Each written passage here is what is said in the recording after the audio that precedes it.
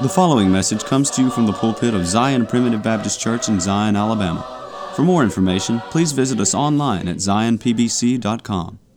I want to welcome you today to the Zion Primitive Baptist Church podcast. This podcast is an outreach of Zion Primitive Baptist Church, which is located in the Zion community near Gordo, Alabama.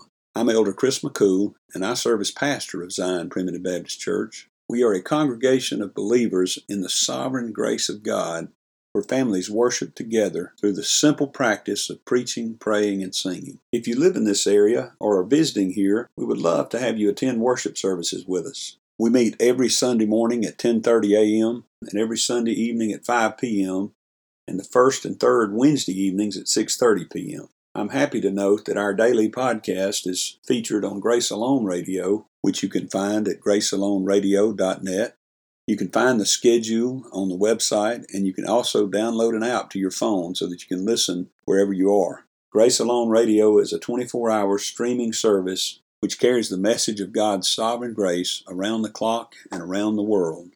Zion Primitive Baptist Church is located at 9487 County Road 49, Gordo, Alabama. That's near the intersection of County Road 49 and Alabama Highway 159, about 10 miles north of Gordo, Alabama, and about 8 miles northeast of Reform, Alabama. If you're interested in finding more sermons, you can go to our website at zionpbc.com. That's zionpbc.com, where you'll find all of our posted sermons as well as a link to subscribe to our podcast. You can also subscribe to our website, which will update you every time a new sermon is posted. As we continue in the book of Job, today we conclude our examination of Eliphaz's first argument. Eliphaz bases his argument upon his own observations and his own experiences, two notoriously unreliable bases for any argument. Join us as we conclude our look at this first argument against Job made by Eliphaz the Temanite. But first, we have a song selection that I hope you enjoy. After the song, please stay tuned for another message of God's sovereign grace from the Zion Primitive Baptist Church pulpit. Down at the feet of Jesus, I go in humble prayer, seeking in broken spirit to find a comfort there. Though I am just a sinner, my Savior loves me so. He hears my heartfelt yearnings while I am bound so low. While thus in sweet communion, I'll tell him what I feel. Tell him that I believe him and that his love is real. I'll thank him for his favors to such a wretch as I. Then ask that he stay near me and hear my every cry. Jesus, the friend of sinners, knows that I'm kneeling there. He'll look upon my pleading. He'll take me in his care. So let me feel his presence and rise to follow on, straight in the steps of Jesus, until my day is gone.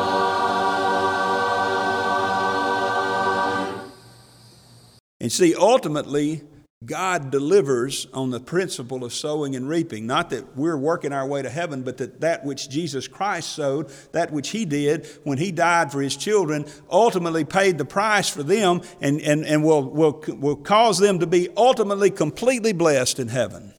But here and now, it doesn't always work out that way. But that's what Eliphaz thought. He said, Job, it's been my experience that people reap what they sow. That's what I have seen. And then ultimately, he backs it up with a weird experience. Now, I'm not saying the Lord, certainly in the Scripture, we know the Lord sometimes speaks to his children in dreams. I'm not saying the Lord still doesn't get involved in our dreams somehow, but I've known of people that have placed more emphasis on dreams than they have upon the Word of God. And you know what Paul said about that? He said, if I or even an angel in heaven preach any other gospel, let him be accursed. There's a man named Joseph Smith. Joseph Smith claimed that he saw an angel in New York about 150 years ago who gave him another testament. He gave him a new revelation from God, and based upon that revelation from that angel, he founded the Mormon Church. Well, I don't know if he had a vision. I don't know if it was a demon. It might have been a dream. He might have eaten some bad collards and he had a nightmare. I don't know what it was.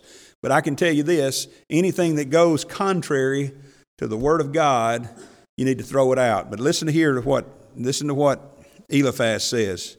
He says, Job, I've had a supernatural experience, so you ought to listen to me. Verse 12, now a thing was secretly brought to me, and mine ear received a little thereof, in thoughts from the visions of the night, when deep sleep falleth on men. Fear came upon me, and trembling, which made all my bones to shake. Then a spirit passed before my face. The hair of my flesh stood up. It stood still, but I could not discern the form thereof. An image was before mine eyes. There was silence, and I heard a voice. And he's fixing to tell us what the voice said. He's saying, Job, you need to listen to me because I've had this vision. You know, I appreciate the respect that you all give to me as your pastor. I appreciate that. And I try to be a good example. I try to be faithful to study the Word. I try to be faithful in prayer, although I fail miserably in both of those many times. And I try to be an example to the flock, as Paul said we're supposed to be, okay? Well, I don't think there's any danger of you all elevating me too high because you know me too well. But I've known situations where preachers, pastors, were elevated to a higher level than maybe the congregation. In fact, even in one place where I was preaching for a while, I used an example of some way that I had failed that particular week. And a lady in the congregation came up to me later and said, Brother Chris, you just don't need to bring yourself down to our level. I said, dear sister, I'm below your level. I'm not on your level. That's right. I'm down below your level. That's the way I see myself. So as the pastor, certainly your pastor's supposed to be your leader in a spiritual sense. But I don't have any greater authority to talk about what I think or about what I've seen than you do. Now, you ought to listen to me if I'm preaching the Word. In fact, Jeremiah chapter 23 and verse 28 says, the prophet that hath a dream, well, let him tell the dream. It's okay if I have a dream some night and I want to come down here and share it with you. I remember Brother Oliver. He used to have dreams about mules all the time, and I loved hearing about them. But I'm not going to preach about it. I'm not going to get up here and preach about it. He says, the prophet that hath a dream, let him tell a dream. But he that hath my word, let him speak the word faithfully. What is the chaff to the wheat, saith the Lord? In other words, all this dreaming stuff, I mean, there's occasions in the Word of God, and if it's in the Word of God that the Lord spoke to someone in a dream, it's true. But apart from that, you can discount it. And notice here, I don't know what this was, but it doesn't appear to be an inspired dream from God. Most of the time when it's an inspired dream from God, they say, thus saith the Lord.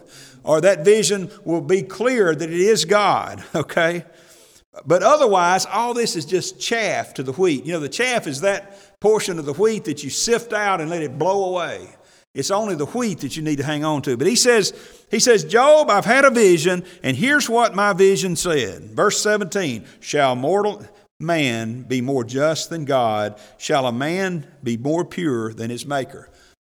I want to go back and tell you again what I said to start with. There is some truth in what they say. And these verses here are true. I'm not saying the dream was true, but listen to what he says. Shall mortal man be more just than God? Shall a man be more pure than his Maker? Behold, he put no trust in his servants, and his angels he charged with folly. How much less in them that dwell in houses of clay, whose foundation is in the dust, which are crushed before the moth. Those 3 verses will do to preach on, let me tell you. They're true. Mortal man cannot be more just and more pure than his Maker. Even the angels were charged with folly. Some of them fell. If you can't trust the angels, you sure can't trust those that dwell in houses of clay. But again, remember that you can know the truth, but you can apply it in the wrong way. And what he's doing here is he's saying, I've had this vision, Job, and based on this vision, something's wrong with you. Verse 20, they are destroyed from morning to evening. They perish forever without any regarding it. Doth not their excellency which is in them go away? They die even without wisdom. In other words, Job, now you've been saying some things about wanting to die, and you've been experiencing all this, and you're missing the point, Job. Job, you're just a man, and you got some sin in your life. You got some problems, son. And I want to tell you about how destructive sin can be. Now, before we go any further, let me just ask this question.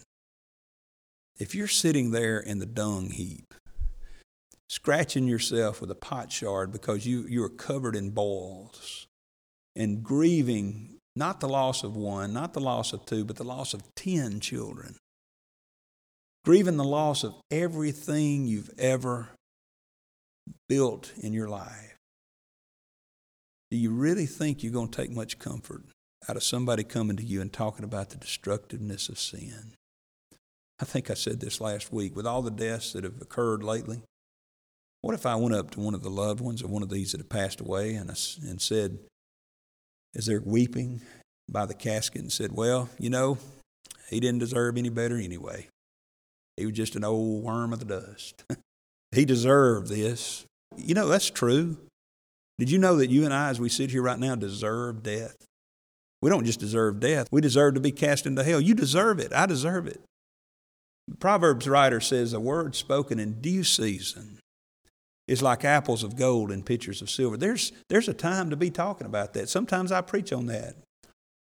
But there's also a time to focus not just on the majesty and omnipotence of God, but upon the mercy and the love of God.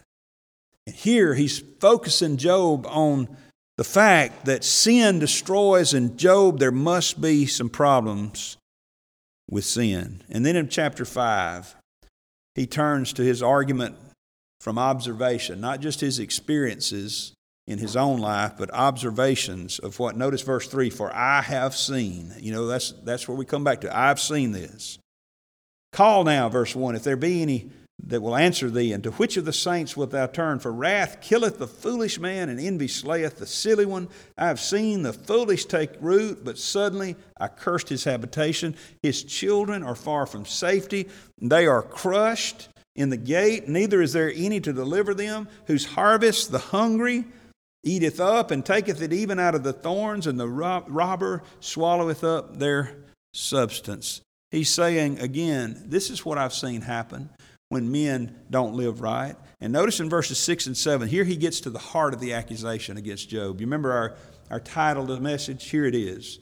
Although affliction cometh not forth of the dust, neither doth trouble spring out of the ground, yet man is born unto trouble as the sparks fly upward. In other words, when you light a fire, the inevitable consequence of the fire is that you're going to have sparks flying upward. Job, this problem you're experiencing didn't come out of the dust. It didn't come out of nothing. There's some, you know, you heard the old saying, where there's smoke, there's fire. Well, I understand that. That's some truth to that. But here, that is a true statement about some things, but that's not true here in Job's case. Job here, he's saying, Job, the reason that this is happening is because of some sin in your life. And notice what he said. He even said in verse 4 that his children are far from safety. How would you like to lose 10 children to death and someone come to you and say, man, it's your fault. You're the reason they died. Job, the foolish man may take root, but his habitation is taken away. His children are cursed because of him. Job, you got problems. Everything happens for a reason, Job. And here the reason must be that you did something. Notice his appeal to Job now, verse 8. He says, I would seek unto God. Essentially, he's saying, Job, you got to get right with God. You got to get right with God. I would seek unto God, and unto God would I commit my cause, which doeth great things and unsearchable, marvelous things without number. And he goes on to describe these things about giving rain on the earth and exalting those that mourn to safety and disappointing the devices of the crafty and taking the wise in their own craftiness. You know, again, these things are true. It's good advice to tell someone to look to God. But here he's saying, Job, you got to get right with God. The reason you're being beaten here, the reason you're being tortured and having all these problems is because you are not right with God and you need to get right with God. Listen, I understand that's always the first place we ought to go in the midst of suffering. If you're experiencing suffering yourself, you ought to examine your life and say, Lord, is this something I've done that's causing this? But like I said last time, if you sincerely seek the Lord's answer of that, He will tell you. And if He doesn't tell you, that means it's most likely not the chastening hand of God. I never chasten my children without telling them why. And God's a much better daddy than I ever was. He won't. I've had the chastening of God in my life. You know, there's never been a time when I've been chastened by God that I didn't know exactly why. It doesn't take much spiritual sense, just a little inkling of spiritual sense to seek unto God and find out why this is happening, if indeed it's happening because of your sin. And let me just say this to you. Other than me, or you maybe in a general way, exhorting one another to examine yourselves, and all of us to examine ourselves, there is no place for me to come to you when you're in the midst of suffering and say, this is God doing it to you. Because I don't know. See, that's between you and God. You need to figure that out. And maybe I need to encourage you as your pastor, hey, pray to Him. And some people have asked me before, say, Lord, what have I done that the Lord's doing this to me? Well, my answer is this, is that seek unto Him and He'll tell you, and if He doesn't tell you, it's probably not God doing it. But it's not my place to do what He's doing here. He says you need to get right with God because whatever's happening to you is because God is doing it. And in verse 16 he says, so the poor hath hope and iniquity stoppeth her mouth. Behold, happy is the man whom the Lord correcteth. Therefore despise not thou the chastening of the Almighty. In other words, Job, this is clearly God doing this, and we know that God really isn't doing it. See, that's the problem. He's leaping to conclusions. And he's saying, you ought to be happy about this, Job. You ought to be happy. James says, count it all joy when you fall into diverse temptations. But he didn't say it would be joy. I'm not happy in the midst of temptations and trials. But I can count it joy, just like Christ counted the cross joy. He said He endured the cross. Why? For the joy that was set before Him. He didn't enjoy the cross. And there was no joy in the cross. The joy was set before Him. Beloved, in our trials and temptations, there's no joy usually. I don't get up in the morning and say, hot dog, I'm going to get beaten today. I don't want that to happen. I'm a baby when it comes to pain. I'm praying, God, help me through this. But if I endure it for the kingdom of God's sake, I know there's a blessing to be waiting for me on the other side. Not necessarily materially, but spiritually. He says, you ought to be happy, Job. Now again, a caveat. We know that Job has some pride issues. And we know that the Lord did remove the hedge to some degree. And there is a place for God to remove the hedge, to suffer chastening to come upon His children. And Job will even speak to this later on. But notice this true statement. By the way, I'm not going to turn there and read it, but did you know that Paul quotes this statement. He says, happy is the man whom the Lord correcteth. But here again is some truth that's misapplied. And notice, as we bring this to a close, notice Eliphaz's assurance to Job. He goes on to say, he maketh sore and he bindeth up, he woundeth and his hands make whole. He will deliver thee in 6 troubles, yea, in 7. There shall no evil touch thee. In famine he shall redeem thee from death, and in war from the power of the sword. Thou shalt be hid from the scourge of the tongue, neither shalt thou be afraid of destruction when it cometh. At destruction and famine thou shalt laugh, neither shalt thou be afraid of the beasts of the earth. For thou shalt be in league with the stones of the field, and the beasts of the field shall be at peace with thee. And thou shalt know that thy tabernacle shall be in peace, and thou shalt visit thy habitation, and shalt not sin. Thou shalt know also that thy seed shall be great, and thine offspring is the grass of the earth. Thou shalt come to thy grave in a full age, like as the shock of the corn cometh in his season. Lo, this we have searched it. It is so. Hear it, and know thou it for thy good. In other words, if you'll just fix things with you and God, you're going to be happier than you've ever been. Everything's going to be right, Job. Just fix things with God. And by the way, I like what he says in verse 17. He says, lo, this we have searched it, so it is. In other words, you can count on me. I'm telling you the truth. Now, I want you to notice something here. I know we're running just a few minutes behind. I want you to notice something right here. Who else has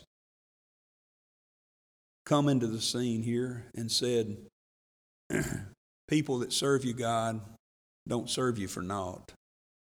They serve you because of the blessings you give them in this life. Who else has done that?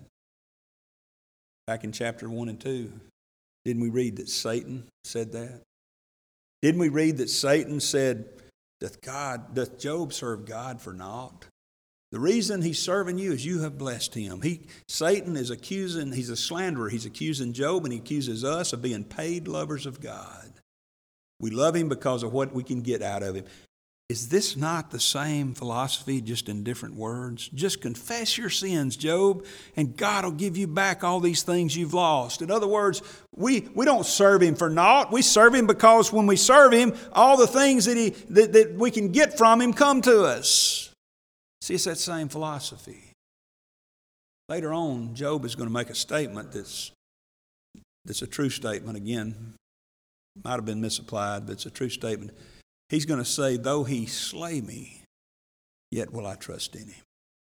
Now that's a faith that we all need. What if he never blesses you again? What if he never again in your life gives you good health, peace in your family, peace with your friends? What if you're never able to get out of the bed again and the rest of your life is filled with suffering and pain? What if you lose everything dear to you? All of your dreams fall apart. Everything that happens that you planned goes to pieces. What about that? Say, well, I just don't know if I could serve God under those circumstances. Why not? Because you see, there's a real sense in which we don't serve him for naught. It's just not the same naught that this devil's talking about. Do you know why we serve him? It's not because of all the stuff we can get from him. I know the prosperity gospel promoters preach that, but that's not why we get it. I don't serve him to get my mortgage paid off. I don't serve him so I can buy this new four-wheeler. I don't serve him, or I shouldn't serve him, in order to get all these good things from him in this life, because I've already got the greatest thing that there ever is, which is an eternity with him, an eternity of my sins having been paid for, an eternity of fellowship with God, a fellowship with the one who came down here and gave up everything he had. Everything for you. And in fact became something that he hated in order to put away the sins of people that hated him in nature. So, Job, if God never blesses you again, are you going to serve him? Child of God, let me point the finger back at me. If he never gives us anything again, are we going to serve him? I hope so. I know I'm but flesh. I know I'm not what I ought to be. And I know there's sin in my life that I do need to confess, and you too. You've got it in your life. Search yourself. Search your heart. You need to ask the Lord to search it with you. But just understand that even if He never blesses us again, we ought not be paid lovers of God like Eliphaz is suggesting or like Satan accuses. We ought to be faithful to the one who was faithful unto death. May we remember that we have all we could ever ask of God and more in the death, burial, and resurrection of His Son, Jesus. Thank you for joining us today on the Zion Primitive Baptist Church podcast. I hope the message has been uplifting and beneficial to you, and that the Lord will continue to bless you to grow in grace and knowledge of the truth. Join us again tomorrow for another message of God's sovereign grace. If you would like to subscribe to our website, please go to www.zionpbc.com and sign up for email updates. If you have any questions, please feel free to contact the church at zionpbc1847@gmail.com. That's zionpbc1847@gmail.com. Or you can email me directly at jchrismccool@gmail.com. That's the letter J, CHRISMCCOOL@gmail.com. Again, thank you for listening. May the Lord bless you is my prayer. We thank you for listening to today's message. For more information, please visit us online at zionpbc.com.